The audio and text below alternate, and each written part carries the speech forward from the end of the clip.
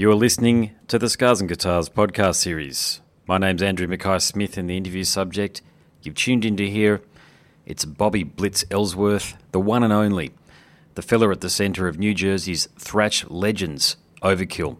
Now, the reason for the conversation is to promote the 2017 studio release from the band, titled The Grinding Wheel. So let's have a listen to what the legend has to say. Here we go.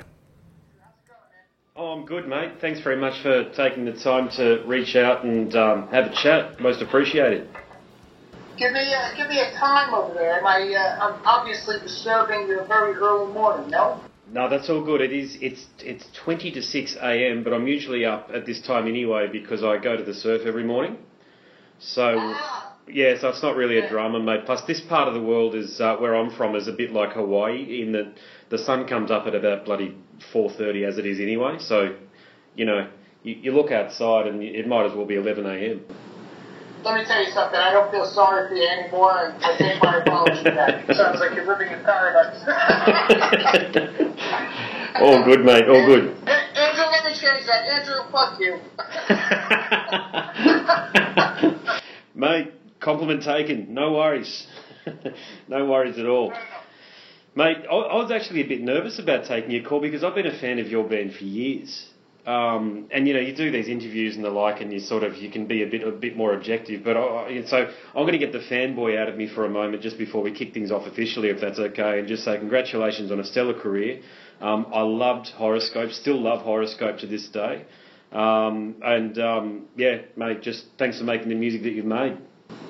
Hey, man, appreciate it. I know how you feel because I'm obviously a fan of this music also, and I've had experiences in my life where, you know, I've got to meet some of the people that inspired me and gave me solace in times of despair and excited me like crystal methamphetamines at other times.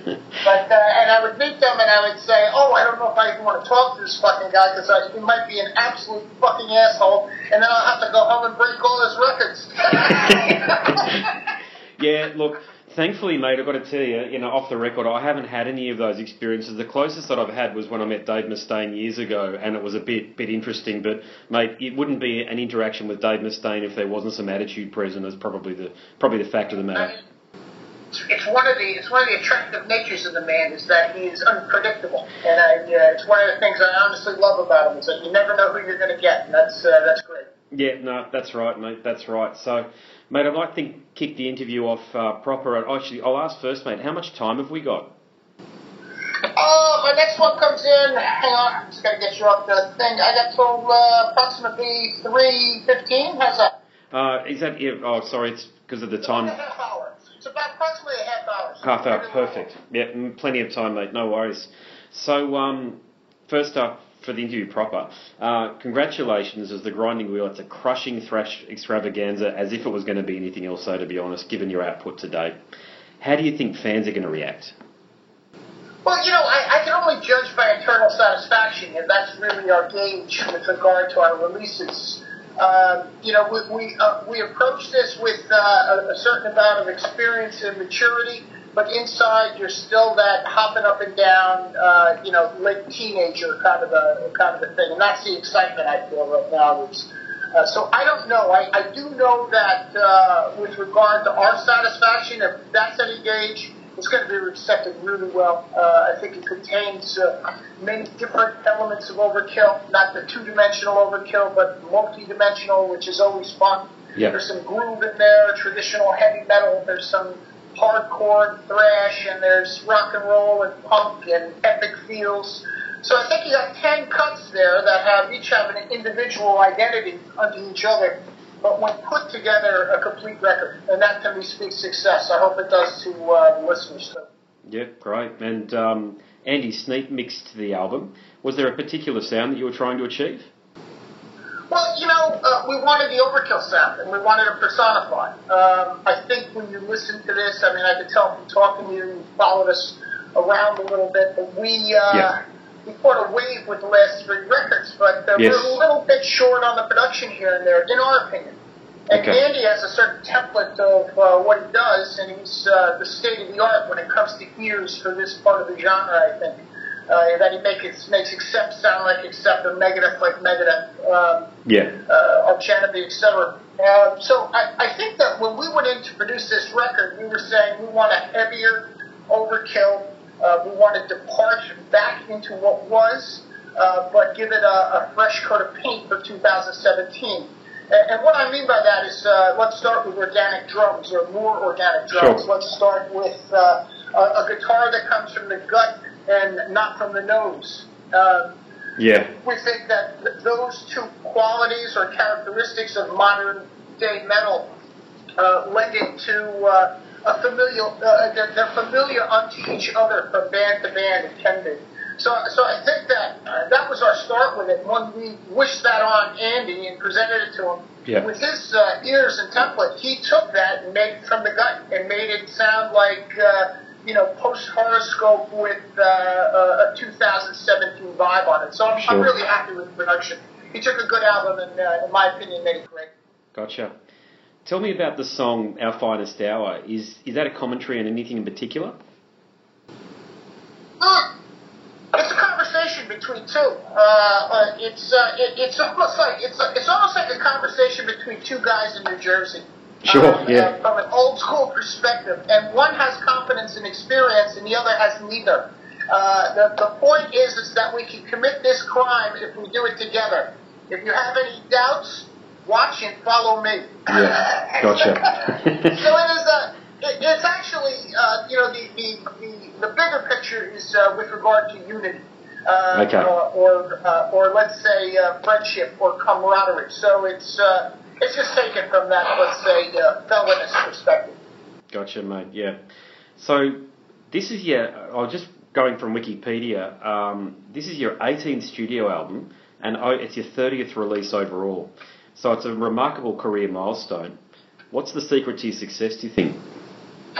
40 releases. I don't even know if there was 40, but that's unique. I think, I don't think there was ever a plan. I think that's part of the reason it could succeed, because there was no goals we were trying to reach long term. I think we were kind of taking it day to day and project to project. And I think that speaks volumes of why we're still around, because when you do it in small doses like that, you have the opportunity to look at things realistically and put as much as you can into those projects or into those days. And I'll say it to this day, what's your most important show? Well, it's the next one.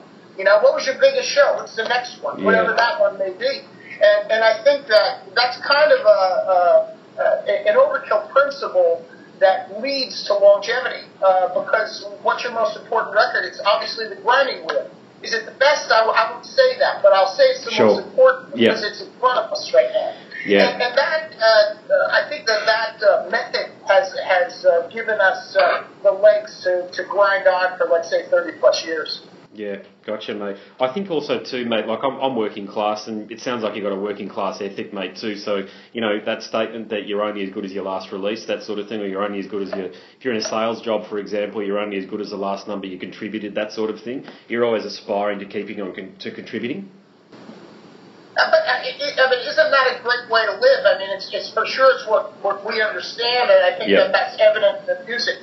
We come from an area in New Jersey that is, was common unto the working man. I remember my mother's first generation American, and I would have these Irish uncles, and what they would say to me is, "You work hard and you keep your fucking mouth shut." Yeah. And that's kind of the way. That's kind of we've taken that somewhere and made that work for us. We don't air our dirty laundry in public, and we put our nose to the grindstone. And it's just, it's paid off for us in time. And with time comes that fulfillment of feeling successful. Everything in my fucking life has come out of this band. That's because I've treated it with respect and with a high degree of passion. And I think the people I've done it with, especially Dee Dee Gurney with regard to longevity, has done it equally so, if not more. And that's why this shit works. Yeah, you've segued very nicely into my next question then, which is, what is it about yourself and Dee Dee that's allowed your partnership to survive well over 35 years? If I'm not mistaken, mate, you guys have been brothers or partners in crime now for about 38 years. But the only reason I hang out with him is because he can't speak English. I really can't stand him. After all these years, he's still learning. My uncles told me that about the Italians too. Yeah, gotcha. Yeah. And that's what and that's a great thing about it. He has an Italian immigrant background. I have an Irish immigrant background. Dave has a Polish and Irish immigrant background. We're all like third generations here. We're the third in, or the second in. I'm the second in. He's the second in. His grandparents are from Italy. And I think that, I was talking to his wife, who I had met. I met Dee Dee early on in '81. I think I met Lisa the day after. And that's how long these guys have been together. They were boyfriend and girlfriend in high school. It's something to be said for people like that. And we were talking, couldn't have been more than a couple of years ago, and Lisa said to me, it's funny about you and Edie, how it's worked, but she goes, if you really think about it, it was only meant to be. You have almost exactly the same backgrounds. Yeah, you come from, to put your family before exactly. business. Spot on. And the business will take care of itself. And I think that's how it's worked for us. That it's more about, hey, dude, are you okay? That's more important than, what do you mean you can't do the show? That's why it works for us. So, and I think it's also the newer guys or the later comers in time, which is still a long-standing lineup, that we still have kind of spread that out. And as long as the family's good, the band will be fine. So. Yeah, so look, I'm obviously, as you know, mate, I'm a big fan of the band, and I have been a fan for a long time. So, yeah, you're okay if I ask a few questions about Bobby? Or one question about Bobby Gustafson. So, he's the guitarist in the band in the first 4 albums, including probably my second favourite album, which was Years of Decay. What are your thoughts on his contribution to the band, and how crucial was he to the band's early success? Who? Bobby Gustafson. Oh, right, sorry. Just like doing that shit. Sorry, mate. I just want to have fun with this all doing. Of course, and Bobby was an instrumental part of this band. I mean, we had delved into a few originals before Bobby came into the band, but when Bobby came into the band, the covers started disappearing and the originals started showing themselves more, so there was a chemistry almost right at the beginning. And I think Bobby's contributions in the Years of Decay are without a doubt of the highest level. I still think it was a team back then. I do believe that Bobby, as much as an idea man as he was one of those guys who would think it out, and he'd bring it to the table. But I think that he also needed the entire band to complete that, whatever that idea was. A riff, a song does not make, for instance. But I think that without him, there would have not, for sure, not have been that first era of the band. And I'm obviously forever grateful to his contributions to the band for that reason. Yeah, gotcha. So you've had a few guitarists over the years. I think last count, including the 2 that are in the band at the moment, 13 guitarists, and you've had members of Anthrax and Annihilator in the band. Would Overkill ever put on a show where former members are invited on stage, similar to what Metallica did for their 30th anniversary? Oh, geez, we don't really think about such things. I mean, we're really so caught up in the present day. Sure. It's that whole work ethic thing that, I don't know if people realize, the whole industry has changed to the point where, sure, we do this, sure, we make a living, but it's like treading water. It's a fragile thing. We don't afford the luxury to do these things that will take us out of a market, for instance, for a year because and not have the positive revenue flow. For instance, I think it would work. I think it would be fun to do for sure. But we've never talked about it. I had Sid Valve with us from the Horoscope record. Yes. That was his last, and he also did Years with us. He came down to a show in Dallas, Texas. He's awesome. In the area doing business. And I swear to God, every time I came off stage during the show, I could see him standing behind Ron, just drooling, waiting to go up there. And I kept going, Sid, just ask him. Just ask him, man. He'll let you. He's a good kid. Yeah. No, that's cool. That's awesome. And look, much has been made of your contribution to thrash metal and heavy metal. I'm going to call it heavy metal over the years because there's so many bloody subgenres these days you don't know where to start. But, Metallica have done the big 4 along with Slayer, Megadeth and Anthrax. is there a possibility that you guys, Testament and Exodus, could put on, say, a Big Three concert? Because your contribution to thrash metal is duly noted. Yeah, like a little three. You know what I mean? Well, as I've already alluded to, mate, I'm a bigger fan of you guys than I am of anybody else in any of the bands that I've just mentioned. So I'd love it if you could do something with those guys, but that's only my opinion, of course, you know. But yeah, we'll call it the redheaded stepchild. Redheaded stepchild, yeah. Gotcha. I mean, I would love to do so. I mean, I think that if I had to pick my favorites out of that second tour, us aside, obviously Exodus and Testament deserves kudos.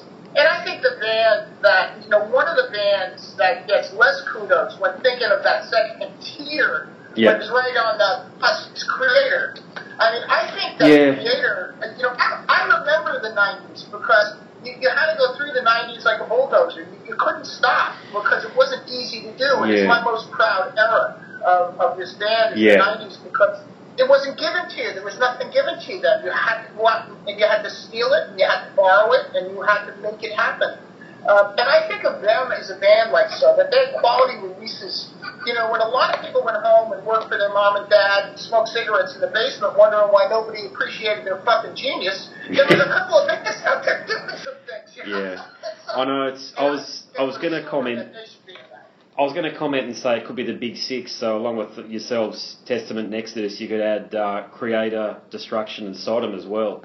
You could almost go that far. And I was going to put Creator in that mix, but they're Teutonic and all that sort of thing. I was sort of going to, Big Three, Big Six, or even Big Four. But I think it was Zetro Souza or Gary Holt actually alluded to a Big Four, including Creator and the bands yourself, Testament and Exodus already. So, mate, I think the thought's out there somewhere, and hopefully a promoter offers you enough dosh to make it real. It would be really interesting. I mean, we did a run through the States, co-headline with Creator in 2015, and it was like touring with your cousins, man. I mean, it was just awesome. It was like, I didn't know I have German cousins, And wow, yeah. But, I'd always been a fan of the band, and I had known Milla over the years, but I got to know Ventura better, and I got to know Speezy, and Speezy and I got along famously. We're both, love riding ratty bikes and everything, and like big engines. And and I'm standing there with Speezy, and we're having a beer, and he says to me in this broken English, "I love you, man." I said, "Why?" He goes, "Because it's like talking to me." Yeah. It's a shared metal brotherhood right there, isn't it? No matter where you come from in the world. Yep. Well, they're the real deal. That's what I like about it. They're the real deal. What you see is what you get. So. Yeah, and look, you've already alluded to a little bit, but to be quite frank, and I'm a fan of Creator as well, but they had their moments in the 90s where I don't know what they were trying to do, to be honest with you, but it certainly wasn't a Creator sound, and you guys are synonymous with staying true through the 90s, and look, Horoscope is a fan favourite. It's just had its 25th anniversary, so you started the 90s with an extraordinarily strong album. Again, in my view, it's my favourite album of yours. How did you stay true through the 90s? Well, I think that we just had to, first of all, we don't have an identity crisis. Second of all, we discovered groove on the Horoscope record. Yes. I mean, everybody says that Horoscope record, oh, what a great thrash record, but if you really dig into that record, we started with groove on a song called Skull Crusher Friday. Yep. We expanded it on Horoscope. By the time it got I Hear Black, it was a groove record. Yeah, Thanks for Nothing. Yeah, awesome. Now, obviously, pulled the reins in a little bit as the 90s progressed with WFO and The Killing Kind and things to follow. But I think that we discovered groove, and I think that was one of the things that helped us get through the 90s was that we could power it like a sledgehammer. It was a different tool to use, and it gave us. I'm not going to say it's the only reason, but for sure it's one of the indicators that gave us legs during a time when it wasn't easy to play under the banner of heavy metal. Yeah. But we still were. We were a metal band, and this is just the way it's going to fucking be. If you want us to leave the room, you're going to have to kill us. It's simple as that. We're not leaving easy, So I think to some degree it made us feel a little bit more dangerous. And I remember talking with Dee Dee in the late 90s, and I love this story, and we were getting ready to do the Underground, and I said, "What do you think?" He said, "What do you mean?" He goes, "We're not going to reinvent the fucking wheel, are we?" Yeah. I said, "No, of course not." He goes, "Blitz, there's nothing more dangerous than two guys with nothing to lose." And I said, he's 100% right. That's what got us through the 90s. Mm-hmm. You know, that we didn't feel like we had anything to lose. We were actually dangerous. So Yeah. it was, by discovering groove and not caring, it kind of made us a little bit dangerous and helped us solidify our point within that decade of non-metallic decade. Yeah, gotcha. So on that note, if it all ended tomorrow, have you achieved what you wanted to achieve with Overkill? I suppose so. I mean, it's given me everything I love in life, you know. I mean, I like people. I like to travel. I love loud music. I like my heart beating faster, you know. It's like a drug to me. But I don't ever or have never had these. I'd like to be, nominated for this, or I would like to play this venue. For me, it's always been satisfying on a level that I understand, and that's this level.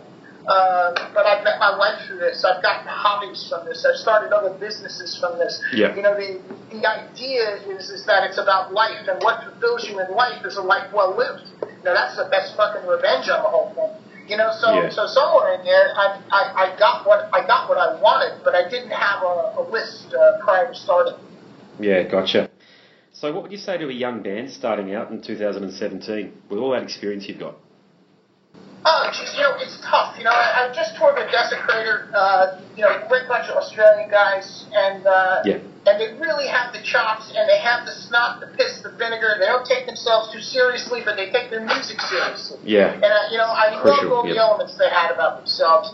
And I thought to myself how hard it is for a band of their caliber to get recognized, because the room is so crowded based on social media and the influx of instantaneous technology. You know, I mean, I'm thinking something over here, and then I fart. You could know all the way, where you are in your little piece of paradise in Australia. Yeah. And I think that crowds the room and makes the talented, let's say, less recognizable. Yeah. So I think it's tough, but I would say that the first thing you must keep is passion in the front end of it. You have to want it to, and that has to be true. You can't just say it.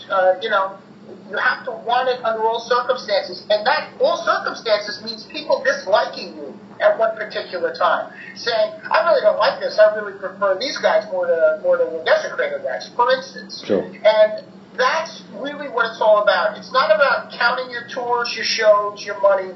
It's about your passion. And if that passion comes through and gets, becomes contagious to what your clientele becomes, you're going to have some happy customers. So I think that's probably your starting point, is recognizing whether it's passion or whether it's feigned passion.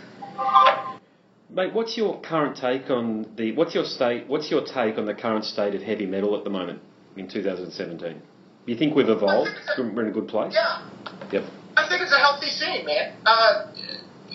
There's an influx of youth, which shows that there's value into something that happened, 3 decades ago. And I'm not talking Overkill. I'm talking a bunch of those bands we mentioned earlier. I had the Metal Up Your Ass demo. That kind of a Yeah. Wow. Yep. value, Way back. Yep. all the way back then. So I think the influx of youth and the newer bands like the Desecrators, the Shredheads from Israel, the Lost Society, the youth give it legs and give it wings. The experience where I sit gives it something that you can most likely count on. And I think that between the two, it's an absolutely healthy scene right now, and that's based on its value. And the value was created in the underground where it can't get polluted through commerciality. Yeah. So when young people come in and they see this, they want to go back to those records you love, from Overkill, and they want to experience Bobby Gustafson's, contributions on Mutants of Decay, and want to go to Horror School. So I think that's what keeps it in the public eye, and it's a nice, healthy scene at this particular point. Yeah, there's nothing more fascinating to me than going to a gig and seeing an 18-year-old wearing an Overkill T-shirt, for example, because I love asking how and why. And I did ask that recently, and the young fella told me that he was perusing YouTube and was looking underneath some recommendations and found the Horoscope video. And I had a look recently, mate. that video was posted 5 years ago and almost has 1 million views. Yeah, incredible. Yeah, incredible. It's well, you know, it boggles the mind, you know, and I think that I have to leave it at the answer I gave you because I really tried to figure it out. I'd probably fuck the whole thing up and it was over. Better to just enjoy it. You know, I'm not going to be around that much fucking longer. I might as well just enjoy it while it's here. Right. True. Just keep doing what you're doing, brother. Seriously, it's awesome. So, and on that note, and a little bit tongue-in-cheek, could you ever see Overkill doing what Metallica's done and performing with an orchestra or releasing an experimental album like Lulu? Oh, God, no. No. I didn't think so. I thought I'd put it out there just to see what the response was, to be quite frank, mate. But Andrew, I still have to look at myself in the mirror in the morning when I'm brushing my teeth. You know what I mean? I do, mate. So, mate, this next question, you've alluded to this one a little bit earlier, but the Misfits, Bon Jovi, Bruce Springsteen, Al Di Meola, Ice-T, Wyclef Jean, Lauryn Hill, Overkill, all Jerseyites. What is it about New Jersey that produces such great music? Well, it's the work ethic. I mean, that's really what it is. I think it's just that simple. There's a realism here. You know, this is where New York would dump its garbage, you know. I mean, I loved having a business. I had this business outside of Manhattan for a 12-year period with my wife, and she really ran it. And you'd get these Manhattanites that would come up, and they'd spend time on the weekends because it was really artsy town, you know. Yeah. And they'd ask questions about the 40 chocolates. Oh, in Manhattan we get this. Oh, in Manhattan. And, you know, and that would look at me and I'd say, they're probably from fucking Indiana. They got no idea. No fucking idea about anything about this area. They're just stuck up. That's all it is. Yeah. But Jersey collected the garbage from Manhattan. You know, and that speaks volumes with regard to tenacity. So I think that's what it is. It's a great work ethic over there. Yeah, gotcha.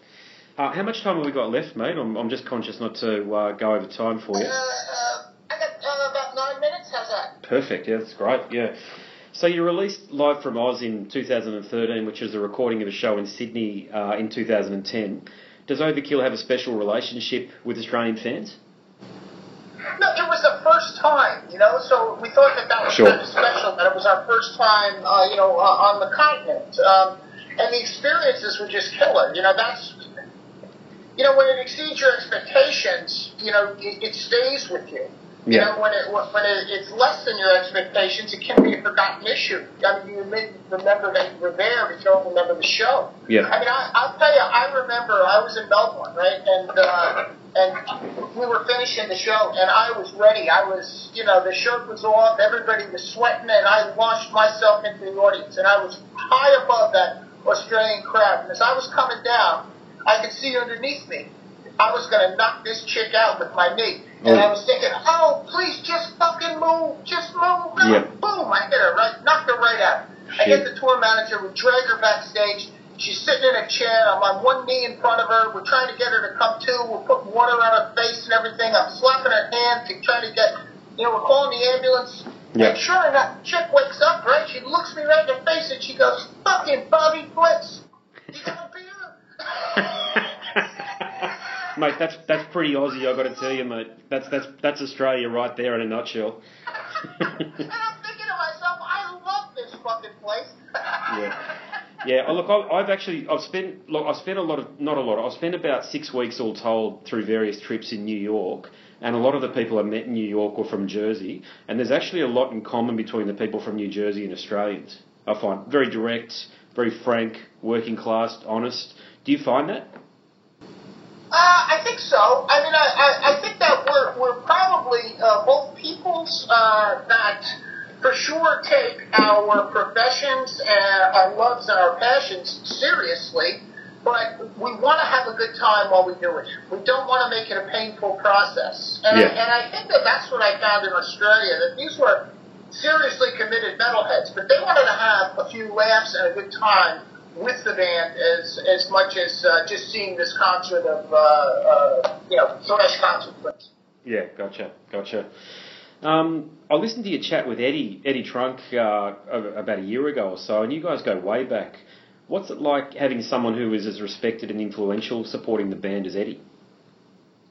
Well, Well, we're friends. First and foremost, he was our A&R guy at Megaforce Records during Influence, So, and I knew him at WPHA and always have been doing interviews with him right from the beginning, So, I mean, our careers almost started simultaneously, and we're both Jersey guys, and he's really good friends with Didi. Him and Didi go to football games together. So it's that type of, a relationship. So, but it's, it's invaluable. I mean, it's, he's really, he's the metal guru. To try to stump the Trump, it's pretty hard to do so because he knows so much about metal. Yeah. So his word, for sure, is something that, let's just say, his word is the law in many cases. So his support has been invaluable to us. It's just been great. You're the man, Bobby. I really appreciated having a chat to you, mate. As I say, I've been a fan for a long time, and mate, to be honest with you, having a chat to you has only enhanced my view of the band. You're a gentleman. Thank you so much. Yeah, thank you, sir. It was a good time. I love talking to the Aussies. Love, like mate. you said, there's something in common. Definitely, mate. Well, can't wait to see you guys down here to crush a stage again, mate. Okay, man, go crash those waves. I'll talk to you soon. Thanks, mate. No worries. Catcha. Bye. You've been listening to the Scars and Guitars podcast series. My name's Andrew Mackay-Smith, and that interview featured Bobby Blitz Ellsworth from New Jersey's thrash legends Overkill. Thanks so much for listening.